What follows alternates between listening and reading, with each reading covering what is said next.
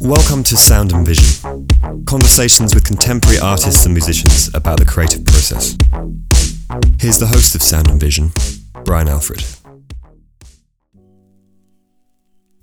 Sound and Vision is sponsored by Golden Artist Colors. Golden makes the best acrylics and mediums, core watercolors, and Williamsburg oil paints in New Berlin, New York. An employee-owned company, Golden is dedicated to making the best paints that artists can use in their studios. I've been painting with Golden for over 23 years and I swear by it. Check out their paints at your local art store or at goldenpaints.com. Sound and Vision is also sponsored by Fulcrum Coffee Roasters. They make amazing coffee and ship their beans to your doorstep so you can have incredible coffee at home. I'm an avid coffee drinker and I love the coffee that I get from Fulcrum through their subscription service. There's always new coffee to try and it's always top quality. Check out their coffee at fulcrumcoffee.com and add the code ALFREDSTUDIO to your order and you'll get 20% off. That's a pretty great deal. fulcrumcoffee.com.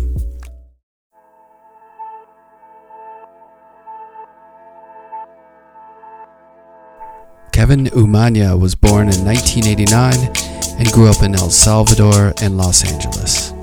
He received a BFA from the San Francisco State University in 2014 and lives and works in Kansas City.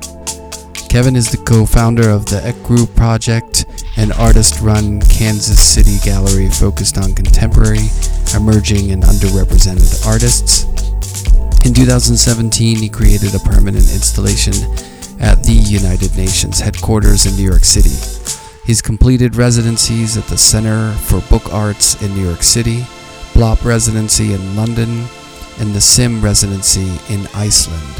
His work was featured in Pattern Recognition curated by Amy Lincoln at Sperone Westwater in 2022, and institutions owning his work include the United Nations Art Collection, Fidelity Mutual Funds Collection, the Center for Book Arts Library, and the Marin Museum of Contemporary Art. I spoke to Kevin about growing up in South Central LA, playing sports, music and art, materiality in the work, pet sounds, and much more. Here's our conversation.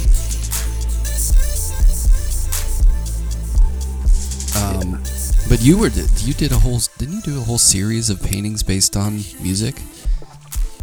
Yeah, it was like I think 2015 there was a summer where I would listen to pet sounds every day and then read interviews on Brian Wilson at that time, and he would talk about this sort of like pocket symphony of like having arrangements, doing these musical songs in different arrangements, and it just inspired me to like, how can I depict art in this sort of musical arrangement, but also in the same arrangement that symphony works, where it's like the rise and the climax and then the downfall. And that summer was quite interesting because like I worked at a bakery at the time, and I would wake up at 5:30 a.m., go to work, get off at 1, come home, probably make myself a cocktail and just start painting for like 6 months. And that's have like a nice schedule though. It was a nice schedule. Yeah. Towards the end I realized, I think I'm going a little crazy listening to pet sounds and not talking to anyone. Yeah, pet sounds is that's a tough one for me. It's an amazing record. It's a masterpiece really. But it's for as light and beautiful as it can sound, it's really heavy. Oh yeah, he talks about like dealing with adolescence and the loss of love, but that's in the lyrics, and then in the musical harmonies it's so like joyful and melodic, so it's kind of a trip. And he mentions that you need to listen to it in the dark with headphones, And I do that all the time. If I'm getting ready for like a solo exhibition or something important, I still listen to Pet Sounds in the dark. Then that's heavy. Yeah, it's heavy. That's but it's very inspirational. Yeah, it's funny because if you take Pet Sounds on the surface, it seems like you say, kind of light.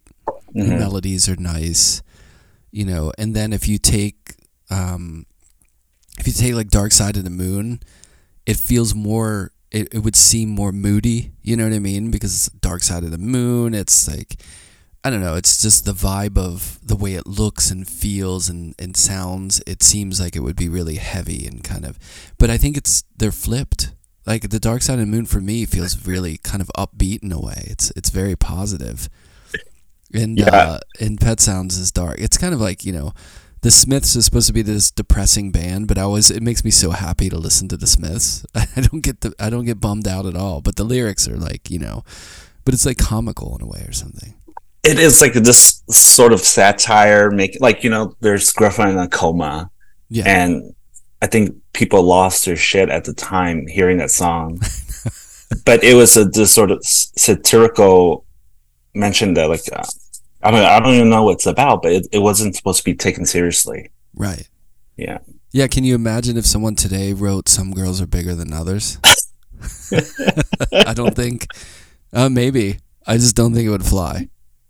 Not from Morrissey. but not from Morrissey. Yeah, Right. I think he's become this sort of controversial person nowadays. Yeah, but I guess there was a time for that. So, well, let's go back. So, where did you grow up? I grew up in South Central LA. Okay, that's in California. And we're talking like what years were your coming of age? Oh man, I was like the 90s, throughout the 90s to the early 2000s. South Central in the 90s is like, I mean, I was living through those movies, loving rap music and being young at that time. If you have seen Boys in the Hood, oh yeah, or Friday, I lived in that neighborhood, like in not too far from there. So, well, that couldn't have been easy. No, it wasn't easy at all. And like my parents were very protective of me. I was the youngest of 4, and at that time, I wasn't allowed to hang out with kids after school, just because all of my friends were getting in trouble, and there's constant like violent acts of there was drive-bys, and in the 90s in South Central, it's crazy, and I've had guns pulled on me, but because I was like constantly inside, I was like playing video games, drawing a lot, and then I was also playing sports. So it's like I was constantly just playing sports and playing video games, and like not talking to anyone. So like my social skills were limited. Yeah. But I look back and it was quite an experience. Yeah, because a lot of kids grow up with sports and video games, but it's by choice. It's not out of almost like house arrest and forced after school, so you're just not out in the hood, like putting yourself in danger. Yeah, I was in constant surveillance by my brother and my mom, and there was no way of escaping that. So I never really got to, there will be occasions where my neighbor, we would sneak into like construction zones and try to break everything, and we'll make these sort of, we'll play golf in the middle of the street. Yeah. So we'll just swing things and see how much damage we can create, and we'll do jackass things before Jackass came out, right? And so, and that's, I think I was a little rebellious, but also very shy. Yeah, I think it was in a similar boat. I mean, not in the South Central aspect, but that, I mean, I skateboarded too, and I think it was just in the air. There was a culture of that because I don't know. Did you ever skateboard? Yeah, I got into skateboarding after I got into punk. And so you went in that door, through that door. Yeah, like because I did different shit from my family because they didn't listen to any rock music. And so once I got into rock, all my peers in middle school and high school were also into skateboarding. And so I just started skateboarding and hanging out with my friends. I think towards high school where I became more free. And but all my skateboarder friends were like straight edge. So we'll never like drink or smoke, and we'll like stay up till 6 a.m. playing Halo or video games, and it was quite like quite pleasant, I would say. Yeah, I feel like there's two kinds of skateboarders. There were those who were the ones who got into it like troublemakers, who didn't really want to skateboard. Like, it wasn't all about the skateboarding, it was more about that subculture. And then there were ones who were really into it, and they were goofy too, but it was more, like skateboarding was the headline of it all, But those old videos, like the Search for Animal Chin and stuff, I grew up watching those, and Public Domain, and there was always like the goofy parts of those videos that I think inspired us to do that kind of jackassy stuff pre-Jackass. Yeah, I remember watching TYK. Is that what? Oh yeah, see, that was after my time. I think I was already graduated from skateboarding at that point, so I never saw any of that until it was on MTV. Yeah, it was all the kids would talk about sort of segments of those videos, and I would just be like, "What are you talking about?" And then like lend me the VHS. And then I'm just like, oh my God, I can't believe they're just doing that to each other. And I would never want to do that to my friends, but like, it was just sort of like excitement of getting into trouble. And, with skateboarders, you often break a lot of bones and get injured a lot. So you're used to this sort of pain. Yeah. Well, I guess growing up in the way you did, under constant surveillance for your safety or whatever, like all kids want to push the line of, whether it's like getting hurt or you're like getting into trouble or just, just rebelliousness when you're a teenager or something. I imagine that's really difficult when you're in that environment and then your family's really looking out for you. But it's probably for the best. I mean, for the best, for sure. At that time, I was so rebellious and like, constantly fighting with my mom because like I was, I'm from a single parent family, and I would, at the time before, there was no skinny jeans, and so I had to like take my sister jeans or take my jeans and like hem it or like put safety pins to make it tighter, and for my mom that was like absurd and not. She's very religious, a El Salvadoran lady who only speaks Spanish. And like me having a mohawk and like skinny jeans and like patches all over my jackets, band t-shirts, she would like lose her shit. And I think that at the time she was going through menopause, so it was like even more intense. And I just did it because I knew it would upset her.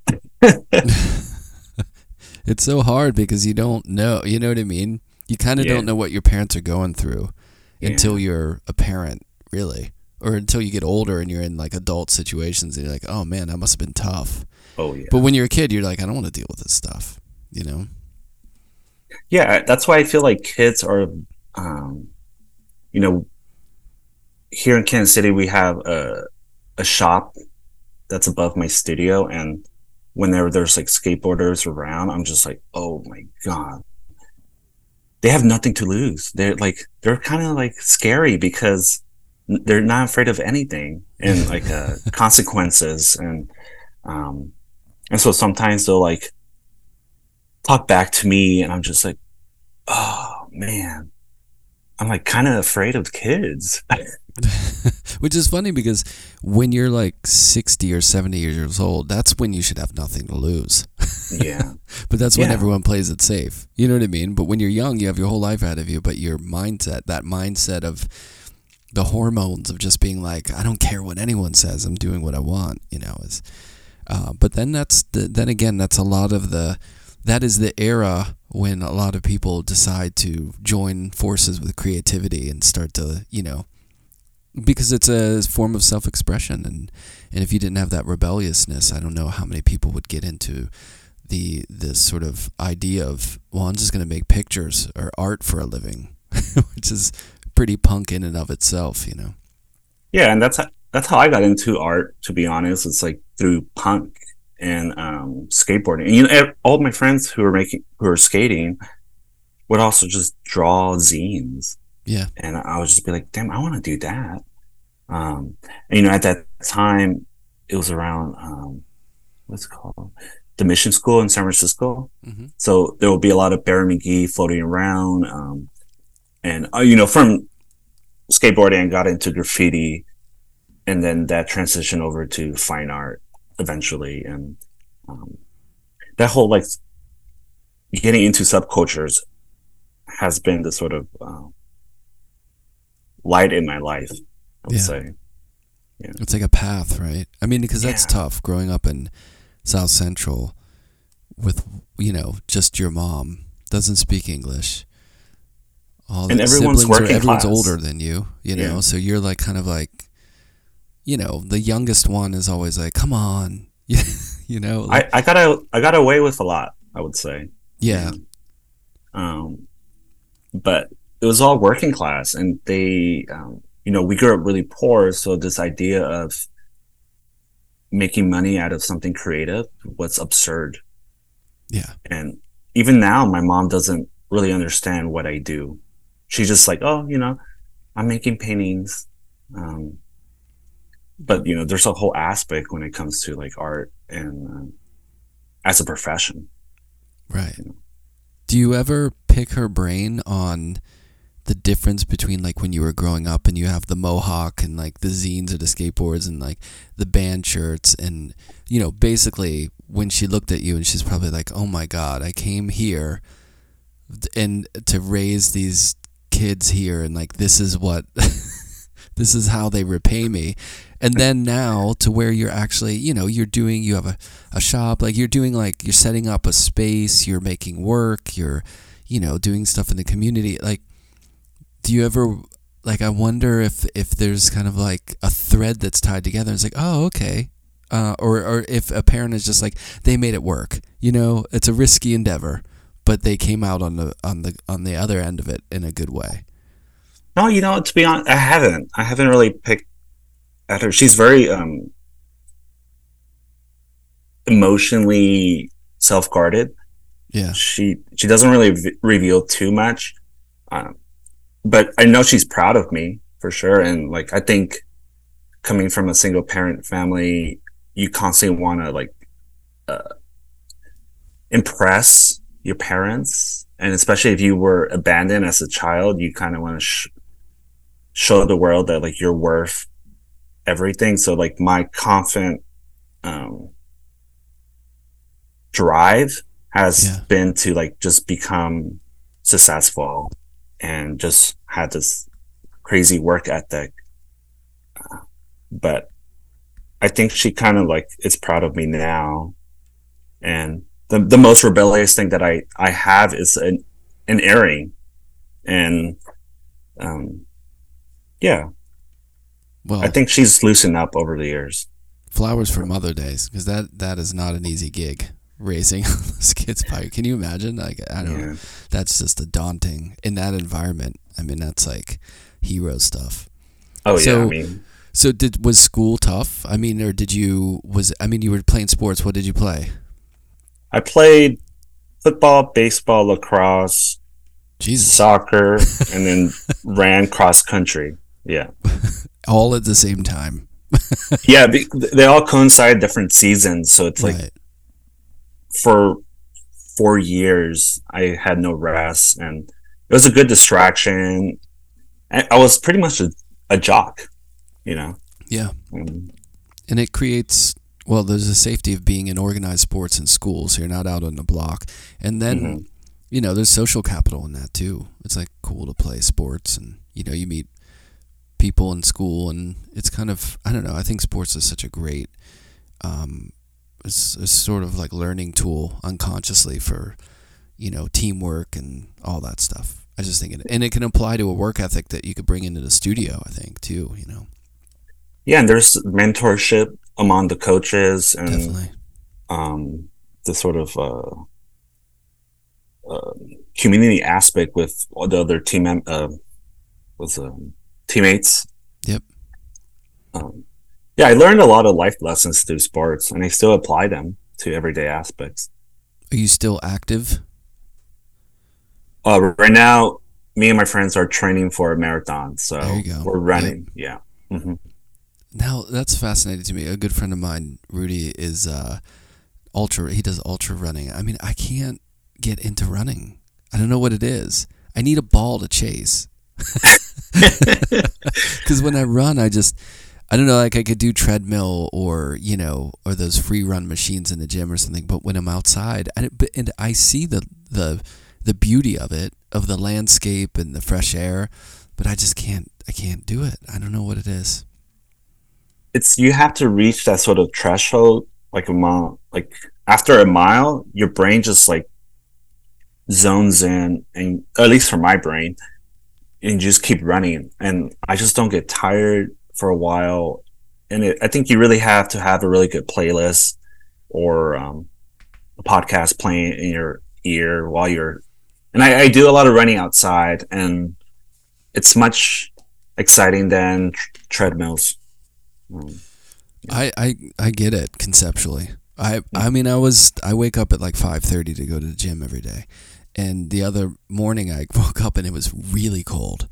And as I was walking, to the gym, which was, like a 5-minute walk, there were people running outside. And I thought, it's so cold out.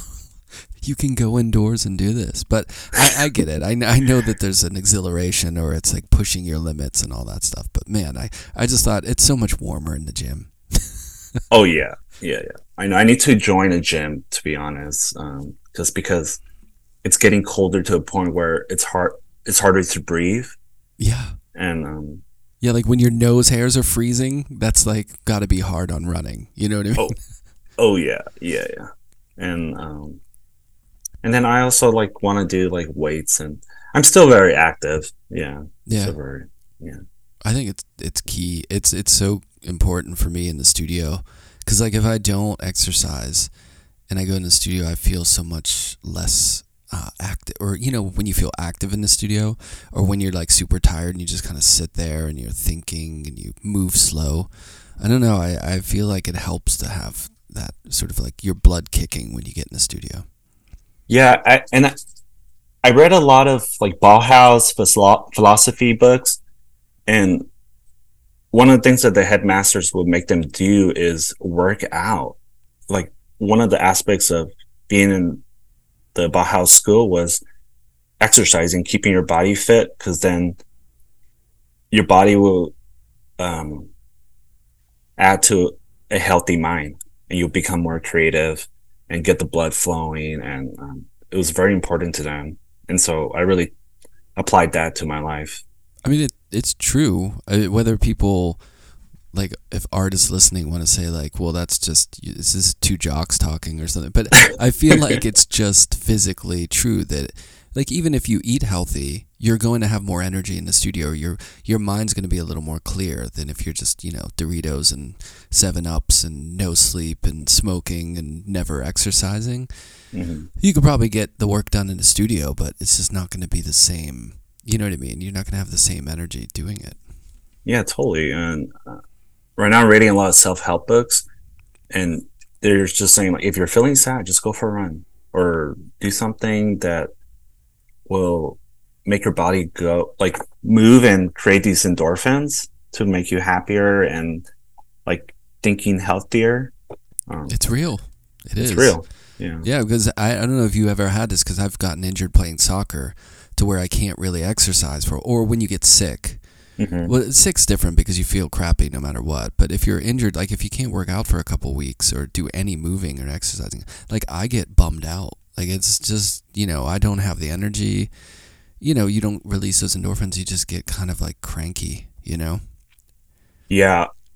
I just had a show in New York, and when I got back, and I got COVID as soon as I got back, and so I was home sick. I couldn't do anything. I had brain fog, and I was just miserable because I couldn't really, I couldn't sketch. I couldn't do anything. I couldn't do. I was so bummed out. I couldn't be active. Thanks, New York.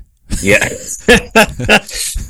I guess it was worth it. You had your show. You were probably, and you know, like we didn't get to meet up when you were in town, but maybe that was. Did I dodge a COVID bullet there? You know, actually, I just had it previously too, because and it really does knock you out, man. It's no joke, even in its lightest forms compared to like, because I've known people who really struggled with it early on, but man, it's just it's hard, you know.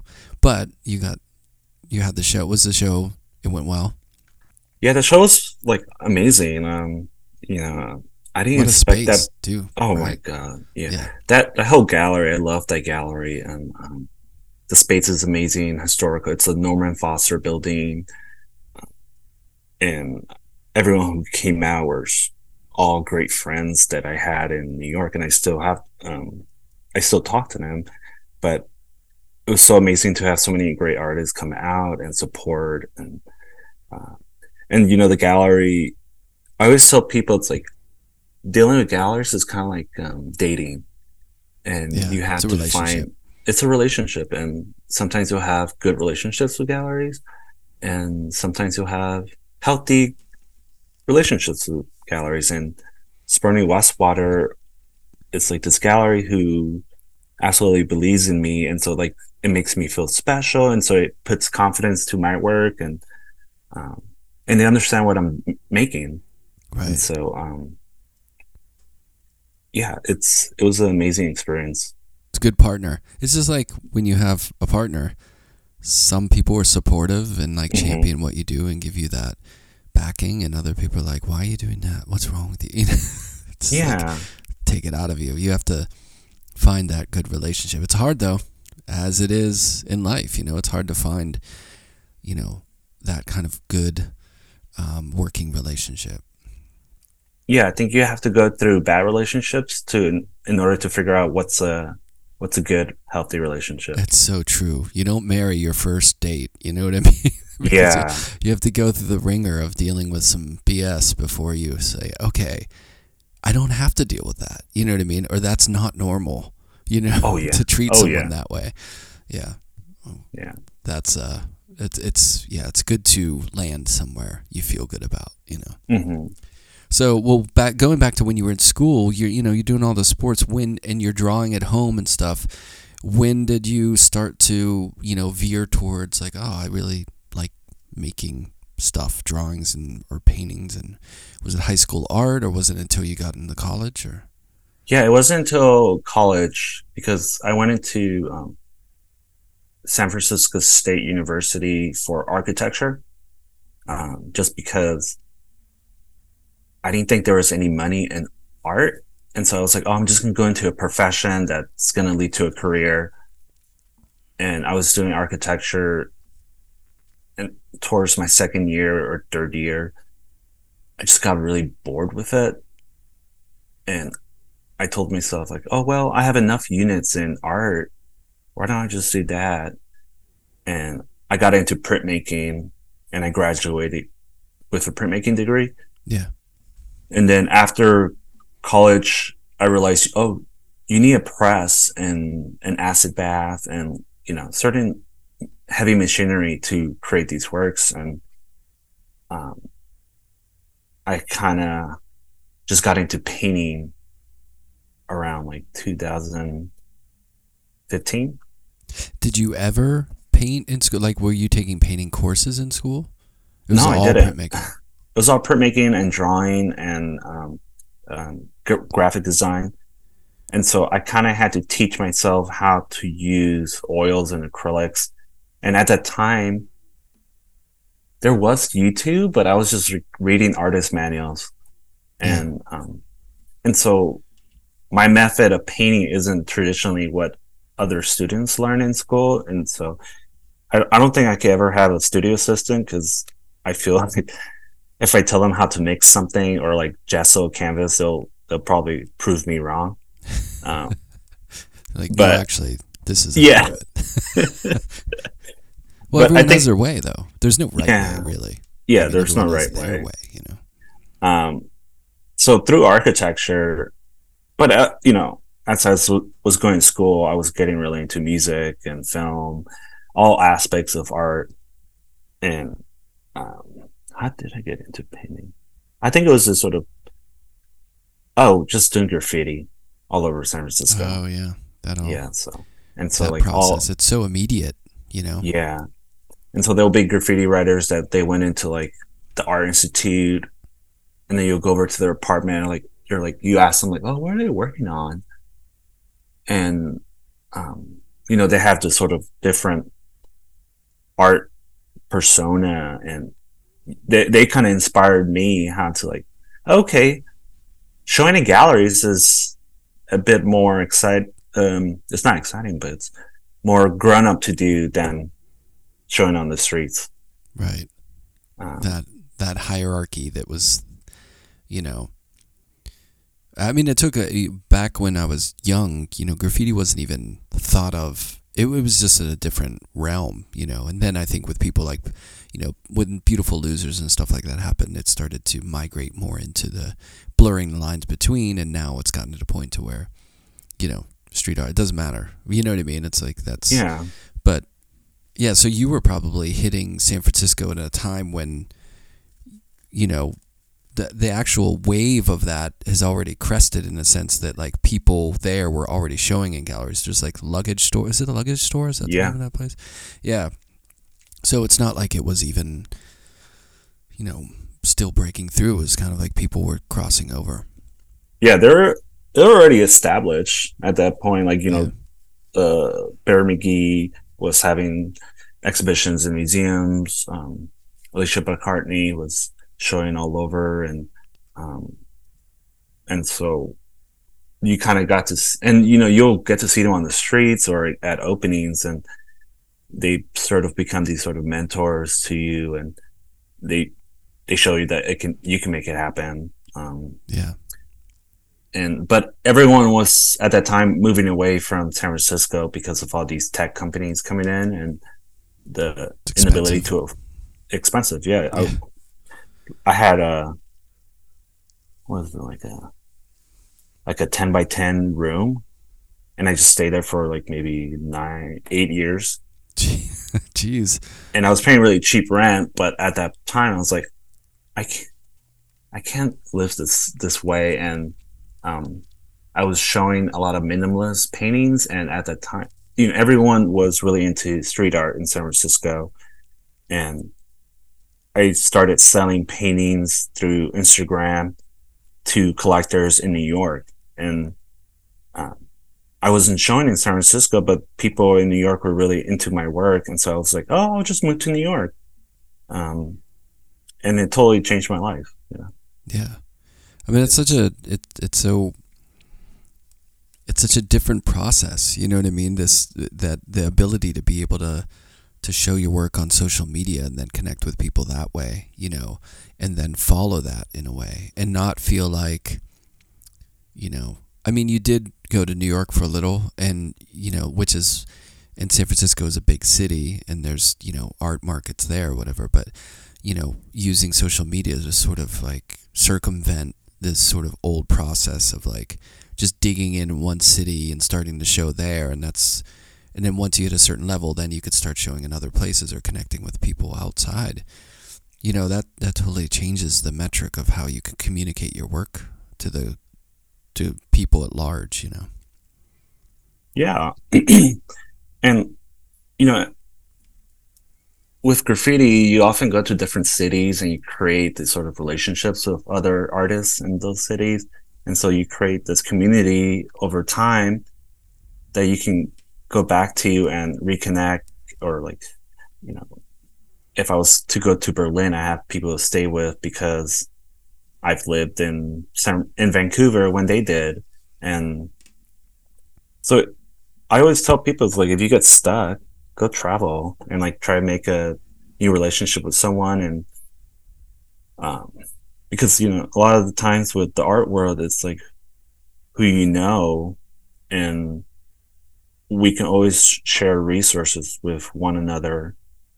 And yeah, Yeah, I think I don't it's know. true. It's funny because that who you know thing can traditionally is used in a pejorative sense of like, oh, well, the art world is just like you just have to know the right people, but you do have to be on people's radar to be, Hmm. introduced to a gallery or to be in a group show or whatever. It's like if you're just working in a 10 by 10 studio, no one's ever going in there and you're not sharing the work with anyone, how are you going to establish yourself or show anywhere? It's like you do have to be in the communication of now, it sometimes people get advantages because of who they know and maybe not deserve it, but that happens everywhere, but you do have to be out there. Yeah, and for a person who was lacking social skills early on in my childhood, it's been hard to go out of my way and introduce myself to people. Like if you saw me at an opening in New York, I would just be by myself, and I'll probably see the opening and then just leave because uh, I wouldn't know anyone. But nowadays, I just go over to people's studios and hang out, Yeah. and just meet up with artists. And I love meeting nice artists because you can communicate in a deeper level. Definitely. And like galleries are never gonna you're never gonna be discovered by just making work and not showing it to anyone. You kind of have to go out there and put in the work. You have to like socialize. You have to network, uh, and and just try to create this sort of community where you can rely on your peers for uh yeah. Yeah, I think to anyone who is really shy, you know what I mean, and thinks to himself, well, I can't do it. I was the same way. I would go to an opening and not talk to anyone. I'd just stand in the corner, like mill about, you know what I mean? Yeah. And I was painfully shy for a long time. Like growing up, I wasn't outgoing. And, I think I just worked at it. And, having a kid helped too, because that kind of forced me to be more social just so he doesn't grow up with like no friends or no, just like living Yeah. at home all the time. But I do think that you can teach yourself to be more outgoing and be a people person. Because I don't think I was perfectly happy when I got out of graduate school, living in New York City, painting from, 8:30 a.m. until like 10 at night and not seeing anyone or doing anything. And I did that for a long time. So, yeah, but people I think they can work on that. And you really find that it kind of enriches you to meet other artists and to spend that time with them and talk about work. It doesn't even have to be on some super deep level of just like hanging out, looking at work, listening to music or whatever. It does a lot for your bandwidth, I think, your creative bandwidth in your brain. Definitely. And like one of my favorite subjects in university was like sociology, and they often say like human beings, they need to socialize, and it's Yeah. important for our like development and like happiness. And that's why like a lot of these third world countries, like you meet the happiest people at these sort of villages where they have this community aspect. Yeah. And I'm still very shy, but as I'm getting older, I'm starting to care less about intimidation, and I just approach people if I want to approach them, and start a conversation. And if that doesn't work, then oh well, it didn't work. And but often the times people just want to talk. Yeah, And definitely. um, Yeah, it's nice that as you get older, you just don't give a shit anymore. So yeah, it doesn't matter. like I always used to feel embarrassed, like oh, if I went up to them and I said hi, my name's Kevin, like blah blah blah blah blah, and they look away and don't give me an attention. Now if they do that, it's like, oh, okay, oh well, like I don't Who care. cares? Yeah. Like who cares? No one's Doesn't gonna matter. judge me tomorrow. Right. um and Yeah, it's but I not gonna think, kill me. yeah, no, not at all. I mean, you're just going to be hard on yourself. That person's not going to care. And Yeah. that's the thing. I think sometimes though, when you're younger, at least in my case, I feel like you don't have the experience, like the life experience or just the talking experience to make it go easy, or just to not worry about it, so you get really tense, But then as you just do more and talk to more people, you realize it's not a big deal. It's almost like, you just have to go through the reps of doing it, and at a certain point you're just like, wait on it. I remember the first time, or not the first time, but like speaking about work used to be so hard in the beginning. Like I would get really nervous. And now it's just like the people, if I ever talk somewhere, they're like, "Are you going to shut up? Like, is this ever going to end?" Yeah. I think that happens. I've given some artist talks, and like the first couple ones, I would like study and memorize certain phrases and what my work's about. Nowadays, I just go into it, not prepping, and just talking about what appears in my head, and just being natural, I guess. Sometimes you can hear how someone has their speech organized and prepared, and a lot of the podcasts that I listen to or talks, it's when people talk very naturally, and sometimes it's real. Yeah, like the best artist talk I ever went to was a David Shrigley talk, and it's like stand up. Damn, that guy is so hilarious. Yeah. And it was so insightful because he's so real, and he talks about the struggles of like starting off, and he just seems like an authentic person. And that, if you're giving an artist talk to young people, like say it's in the school or something, that is useful. You know what I mean? Oh, yeah. Going up there, how many talks have I seen where an artist who's, in their 40s or 50s or something, they're, mid-career or something, they're not fresh out the gate, and they go through this like hour-long slide lecture, and it's just about them and the work. It's so boring, hermetic, and just self-aggrandizing. I don't know. I think that's not super useful to students. Like they want to hear, how the process is, or like how you found it, or I don't know. That to me, that seems much more exciting. I've seen a lot of head nodding, like off to sleep in those lectures of the, the slide lecture. I used to have like a whole front to back linear thing, and now, like I explode it. I'm not even worried about that anymore. I just want to just talk and sort of share some ideas or something. Yeah, like when I'm reading interviews or listening to documentaries, I want to know what they were listening to. Or what was their studio snacks like? How would they get to the studio? How would they find inspiration? How do you break artist blocks? All these like processes becoming an artist, rather than hearing their artist statement or the sort of pseudo-intellectual concepts that my brain can't comprehend. Yeah. No, I agree. Well, speaking of process and all that, I mean, when you got out of school and you started, did you move? How long was it before you moved to New York from San Francisco? I graduated 2014, and I stayed till 2016. Okay. But I was in San Francisco for 10 years.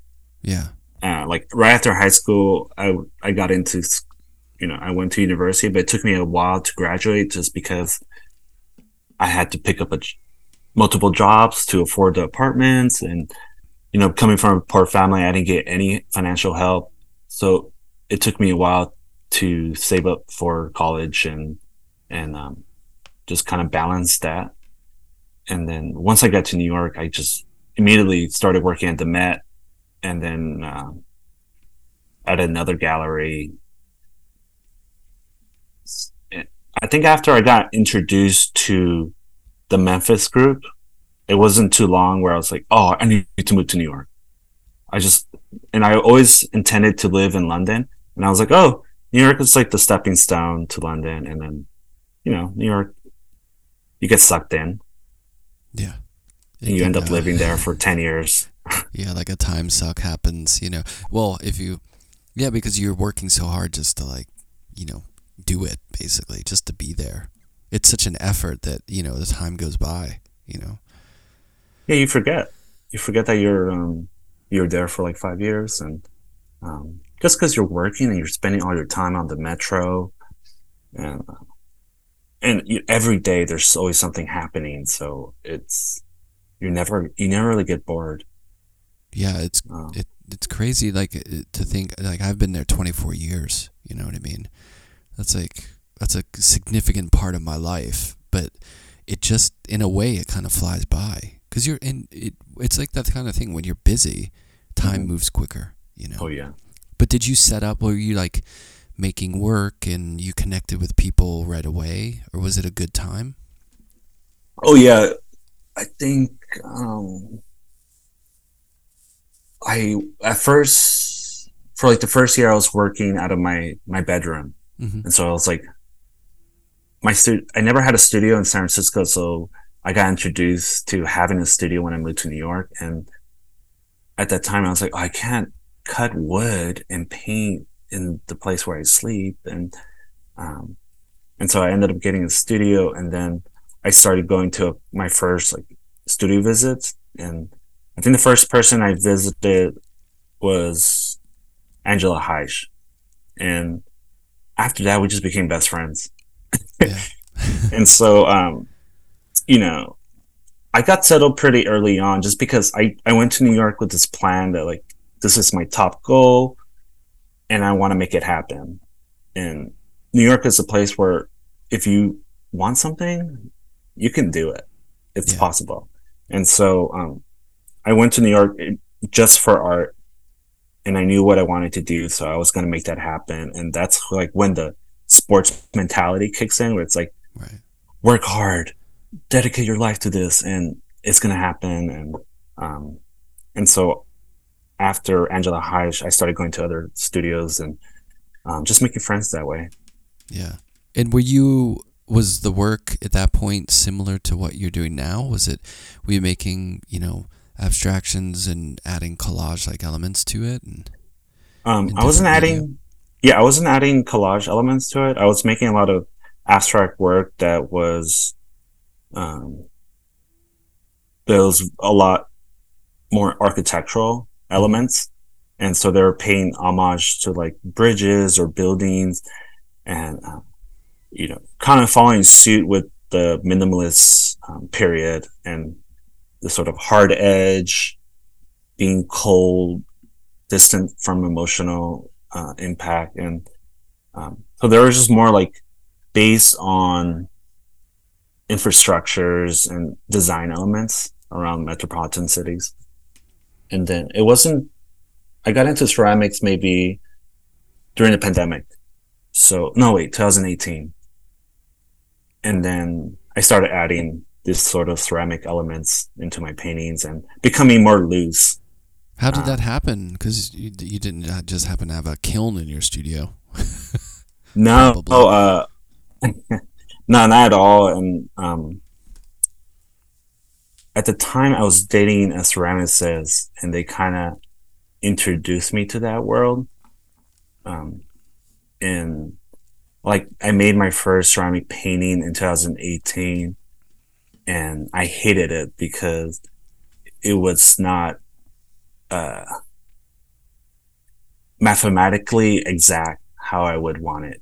It was too like wonky, and I had too much of my artist's hand, which wasn't something I had before.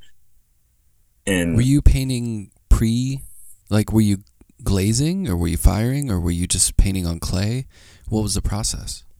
Rolling out slabs, and rolling out slabs into sort of organic forms, and then firing them in bisque. And once that came out, I would draw it out very like mathematically to exact, and I would paint it in this sort of hard edge style with glazes. And once I put it in the kiln and it got fired, the kiln would do their own thing and merge the glazes and get a little bit like relinquishing control. And I always talk about with ceramics that it's kind of like a dance for me, and like I would do my part, and then the kiln would do its part, and so whenever I would open the kiln, it's always this unpredictability, and I don't know. It's always a surprise. I never know how it's going to look like. It's a collaboration. Yeah, it's a collaborative, and they're not totally listening to you. The kiln doesn't. Yeah, no. Like stuff happens, you're like, oh, really? That's where you went with that? Yeah, so it's like, philosophy. Ceramics definitely has changed my life because it's introduced this sort of like philosophic concepts to, in, like one of the first rules I learned with ceramics is like, don't get attached because things can break. Right. And I was like, damn, that's so romantic. But no, I got into ceramics through my ex-girlfriend, and then I just became hooked. Yeah. And then I learned that like my mom did ceramics when she was a child, but it was, for like everyday purposes. So it's like plates and right, and silverware. And but so I had know that before, right? I didn't know that before. That's so like interesting.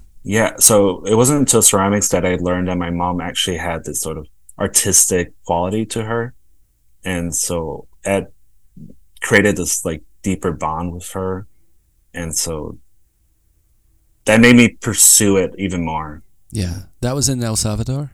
Mm-hmm. Did you was your mother from San Salvador, like the city, or was she from the country? She's from the country. Yeah. And so, she grew up really poor. And so like their ability to dig up clay and fire it in the pit, it was like a normal thing. That's when you know it's rustic, when it's in the pit. Oh yeah. And it's very inspirational. And, ceramics has this, it's very similar to printmaking, where it's all based on processes and layers, and I think that's how my brain works. Is some investigative, based on process-based actions,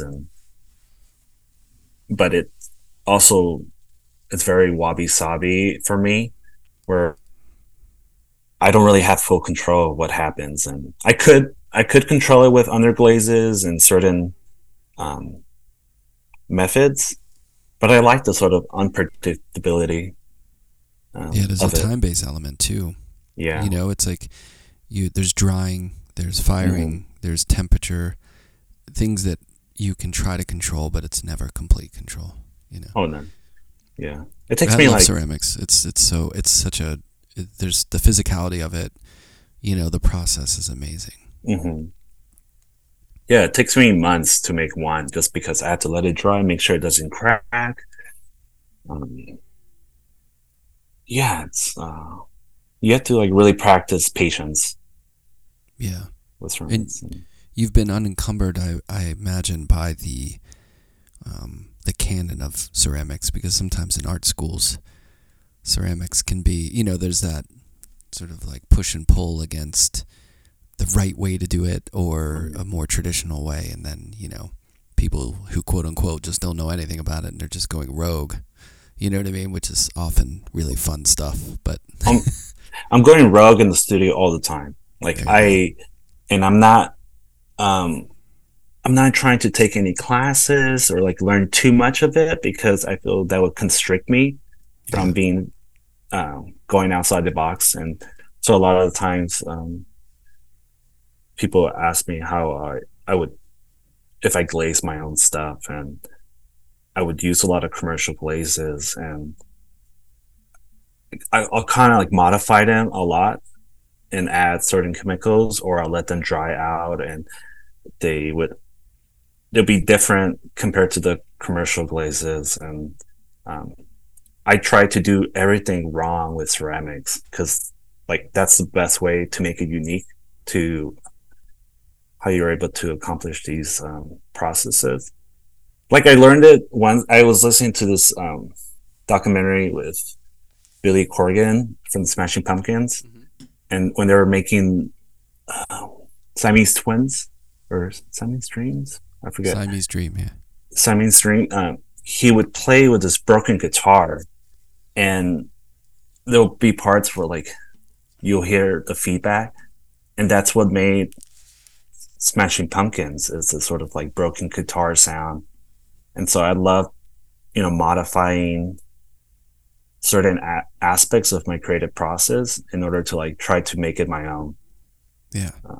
But you do a lot of different media. I mean, you're doing sort of like hybrid painting ceramics. You're doing ceramic stuff. I would imagine you could still do printmaking. Are you ever doing prints too? Not as much as undergrad. Not as much. Yeah, because it takes months and months to make an edition, and for me, it's like I like to jump from one image to another image, another composition. We could do monotypes though. I can do monotypes. I think I'm still stuck with ceramics right now that I can't even fathom. Because I was talking to my friend Amy Lincoln and her husband about making prints, and now I'm like, if I make prints, I would want to make it very unique, like not on a traditional like plate or wood block onto paper, but like, I don't know, add some aspects of ceramics, and but it's really hard to like think of a concept that's going to be new and unique for me. So it takes months to even ceramic print. Like ceramic carving print. in clay and using it as like a reverse wood block sort of deal. Yeah. There you go. Bricolage, putting stuff on the clay and then having it go on. You can break all the rules, man. I want to break all the rules. That's my aim in life. It's like breaking the rules, because when you go to art school, you get taught all these things, and it's hard to, what Picasso said, it took him 50 years to like paint like a child, or like, and I like that sort of like idiot approach to mediums. And that's why like I include a lot of different processes and mediums into my hybrid paintings, because as I'm painting something, I'm learning how to do kintsugi, or how to work with flocking. I'm constantly teaching myself as I'm painting a painting. Yeah. And it was very punk. I mean, that's how those guys, they didn't take guitar lessons. Oh yeah. They just picked this stuff up and went with it. Do you like do you know the band Cap'n Jazz? I mean, they were from way back. No. It was like a hardcore Chicago band, but they were it was so raw, and there was like a occasional trumpet in the band, but it was like hardcore music, and it was just so raw, and you could just tell someone just picked up the trumpet and just went off. You know what I mean? There's something really exciting about that kind of energy. Oh yeah, I mean, I think that's why I got into punk, because it's like you can do it. You just buy, a guitar or instrument and just learn how to play, and I watched like documentaries on like what Aphex Twin. Nice. And he was making like his own instruments at the age of 13, and like that's why his way of making music is because he never learned it in this traditional way, and just going into it, just like there's been so many times where I'm always contemplating when I want to start something, and I worry about it so much that I don't even end up doing it. And so it's like nowadays I'm just like, just do it. Just get into it and learn as you go. Yeah. I think it's funny because so many young students really, it's like the opposite it now. Like they don't want to break the rule. They want to be like masters. And I think because there's so many people on Instagram or on YouTube that are, it's like a lot of the creative content online that goes viral that people are into are these people who are really gifted and like can really quickly render, something that looks beautifully exactly like something, you know what I mean? It's like it's technique driven stuff. And that's happened in music too. There's a lot of musicians who are just like, really gifted at their instrument, which is great, but I think it's not realistic for everyone to, to become Rembrandt or to become, like Polyphia or whatever that band is, where the guy's like an amazing guitarist, stuff like that. It's just, I think there's a desire for everyone to make things that are just technically amazing, but maybe, and they seem to not really care that a lot of that stuff is like either cheesy or just not interesting to look at really outside of the technique. But I don't know, it's been a recent shift I've noticed. What happened to the punk ethos of just like, throwing stuff around like a chimp, you know what I mean, and having fun with it and just like breaking the rules? I'm a sole believer of like happy mistakes.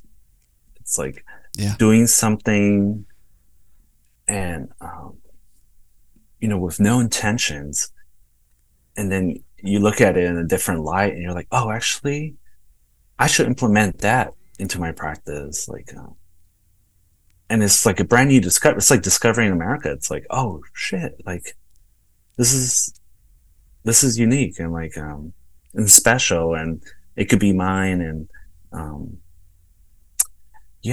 mean, that's how people, by experimenting, that's how you learn these new techniques. And I instead of like reading something on in the books and watching YouTube and trying, I'm YouTube tutorial for experimentation.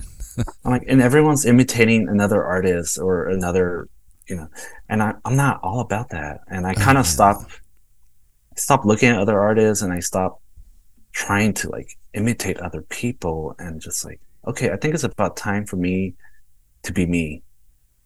Yeah, that's you're giving some good advice for young artists out there. The ones that I can't do are the Instagram ones of people pouring paint and like just pouring it and moving the painting around and swirling it, and then it's finished, and they're like, people are like, oh, it's amazing. Yeah. You know what I mean? It's just come on. It's like, it's more, I think it's more like entertaining to watch. Yes. Because after you see it like hanging in the gallery wall, you kind of, your brain goes to like, oh, that's Instagram art, or right, it's meant for reels. Yeah, and what's interesting? There was a music example of that where it was someone who's really good at something, but then in the comments, someone was talking about how like, this is great for like a little clip on Instagram or whatever, but I imagine going to see this in a live show, it does not work. So you kind of understand that. I mean, if you've been doing it for a while, you can understand there's different avenues for art or creativity that work in their lane kind of, and might not transition over. But if everyone's encountering everything on a 2-inch square screen and scrolling through, you could almost be brainwashed that like that is the important way to create, you know what I mean? Yeah. But it can be a lot bigger than that. Oh yeah. I mean, I like to think that Instagram is not the real world. It's like, it's a great place to like post something and get feedback on it, but I don't live for it. Like I don't ever go to the studio. I'm like, oh, I'm going to time lapse myself so I can put this on Instagram. And a lot of times I forget to take photos of like my steps. Yeah.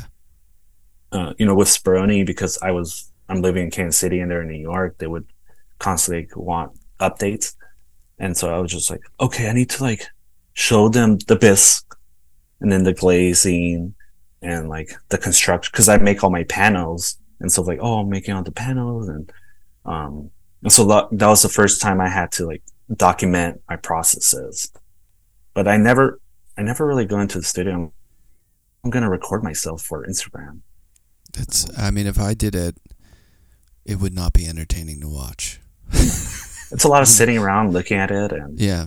I guess you time lapse it and that's kind of neat or whatever, but I mean, it's just not really, the final thing I think is what we want people to look at, really. Yeah. And I move around, right now I have a 1,500 square feet studio. I move around all over that place. So it's like, it's hard to like take my phone on the tripod and be like, okay, I'm going to be over here now. And, well, I think everyone's going to be bummed out to find out that you're not working on a new line of Kevin videos dancing in the studio in front of your paintings. Yeah, no, I'm still a shy person, so I wouldn't do that. Yeah. And So do you listen to music when you're painting? yeah, I listen to a lot of music. I listen to like a lot of music that, like ABBA and Beach Boys, but then also like Big Star and the Replacements. And so it's like, I just let my Spotify or YouTube player play on, um, and then if I'm not listening to music, I'll usually be on the phone with my friend Jesse Morrisberger, and we'll talk for like 6 hours, or we won't even talk, just have FaceTime open, and like we'll watch each other paint.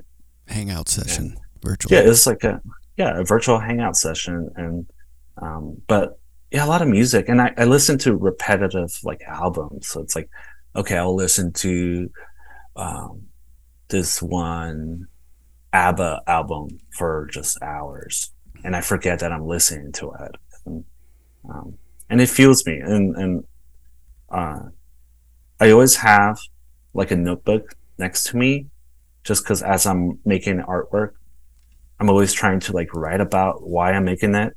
So Hmm. when it comes to writing an artist statement or exhibition statement, I have all these notes that I can fall back on. Uh, and then a lot of times it's like lyrics from from music. Yeah. Um, but yeah, I listen to a lot of music. And have you found the move to Kansas City? I mean, obviously you've settled in. Do you like it there?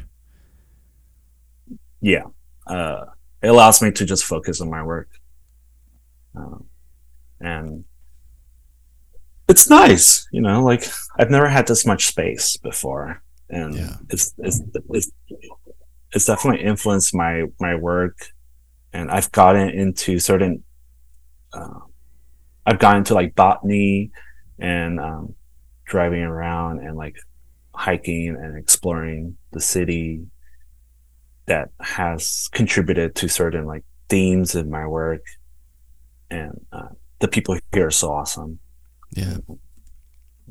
The majority of the times I hang out with a lot of expatriates that lived in New York, and so we'll like reminisce, like, oh, remember, like, did you go to Cats and da da da da da, and and so it's like this sort of, I have this close knit of friends that we can just like talk to each other in this. What I know, there's good food there, from Oh what I've yeah, heard. But how's the coffee? Is there a good? Or are you a coffee drinker? I'm not a coffee Actually, drinker, I was and gonna say you strike me as maybe not being a coffee drinker. yeah, You I seem only very even.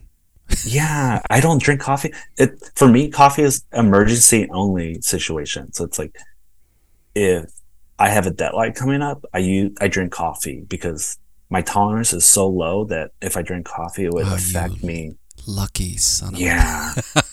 but it's I like I'm am. not a coffee drinker. It Yeah, does nothing for me except keep me at, this status quo. You know what I mean? Like I don't get. It just doesn't do anything anymore. My tolerance is so high that, yeah, that yeah, must be nice to.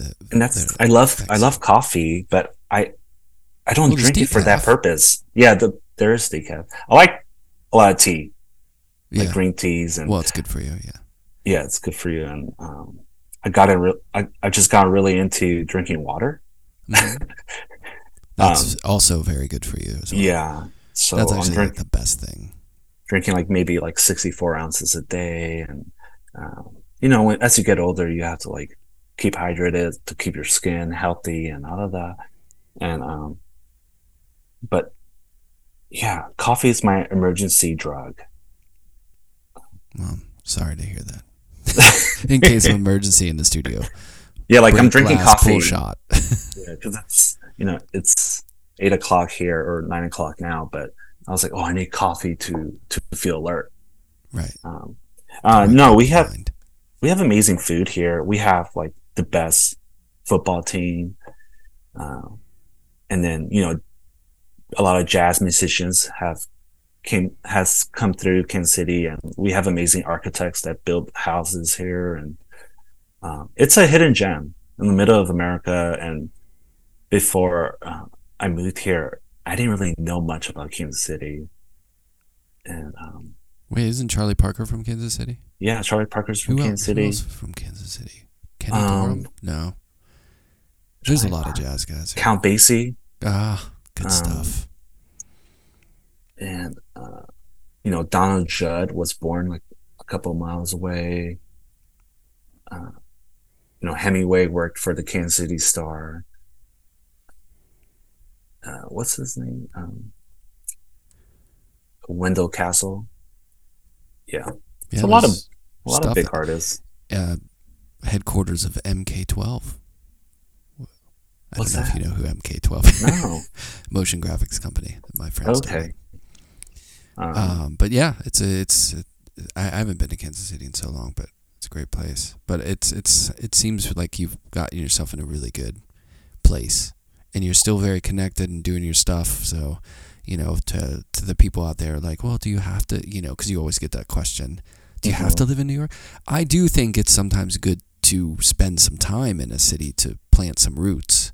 Yeah. And then get out of there. You know what I mean? Like you don't have to stay there forever. But it's good to make some connections. Definitely. Like a lot of my friends who lived there for like 10 plus years, they live in upstate now, or they're trying to move outside of the city because, people who live in Connecticut, it takes them 2-3 hours to get to New York. It takes me the same amount of time. I just have to fly. Yeah. And, I go back pretty often, and I still have my connections, and I talk to my friends all the time, every day, pretty much. Look, you fly in on a Friday, you hit Katz's, you go to the galleries, and you can do it all on a weekend. Then you get out of there, and you don't have to deal with the day-to-day grind of it. Yeah, like you're trying to convince me to move. No, I mean, I should have done that before COVID, if that were the case, because that was a long lockdown, in the city. Oh yeah, like the reason I moved away was because of COVID, and it was nice to not to live on top of each other and have to be on the train, and I think Kansas City allows, because there's not as many distractions that New York has. It just allows me to focus on my own practice. Mm-hmm. And it wasn't until recently that I'm just become like self-employed. But in New York, I was like working 2 jobs and like maybe painting 3 hours a day, and then going home at like 1 a.m. And it just became like exhausting. Yeah.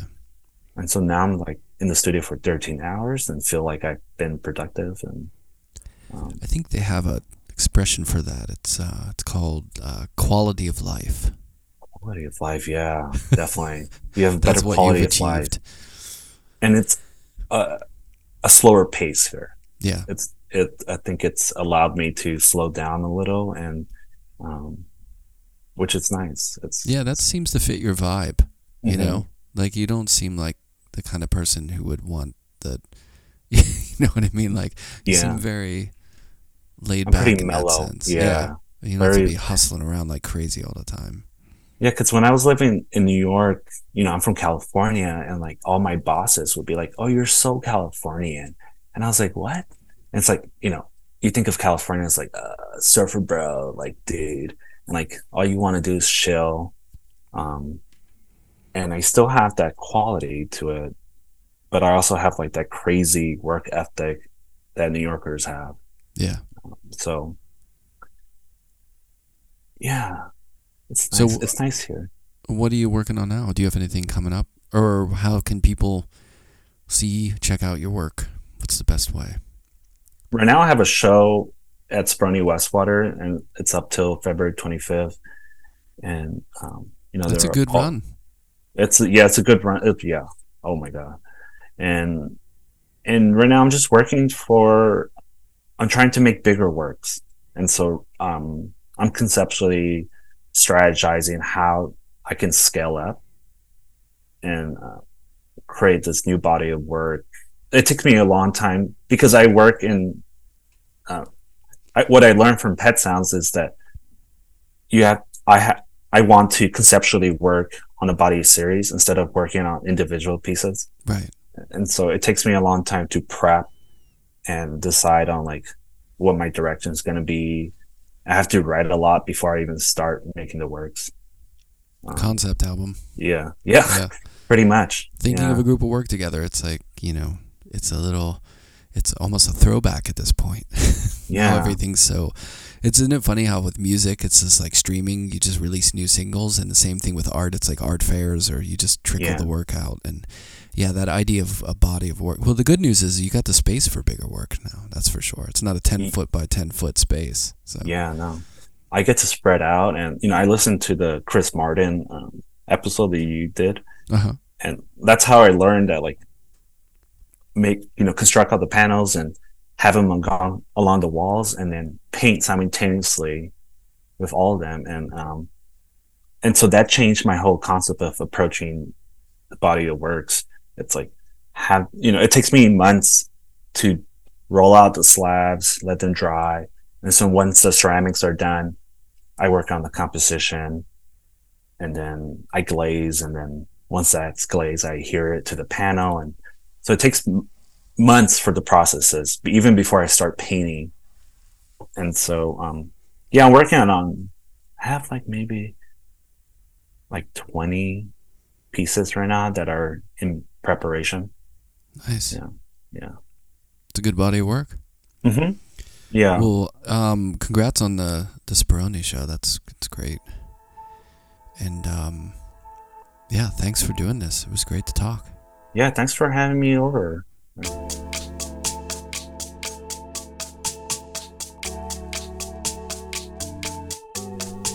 Sound and Vision is recorded, edited, and produced by myself, Brian Alfred. You can find more about the podcast at soundandvisionpodcast.com. Images on Instagram at Sound and Vision Podcast. More about my work at brianalfred.net or at Alfred Studio. Many thanks to Golden Artist Colors and Fulcrum Coffee Roasters for the sponsorship. Many thanks to Kevin. Check out his show at Sperone Westwater, or check out his stuff on the website. If you made it this far into the podcast, you're probably a fan, and if you could take a couple minutes to go online and leave a rating and review, it really helps out the podcast. And check out the Why I Make Art official book of the podcast, available wherever you get books. Forward by Rishikesh Hirway of Song Exploder. If you're in the market for an amazing music podcast, Song Exploder does not disappoint. There's also a Netflix series based on the podcast as well. Check that out. Many thanks, and we got some great people coming up, so make sure to stay tuned.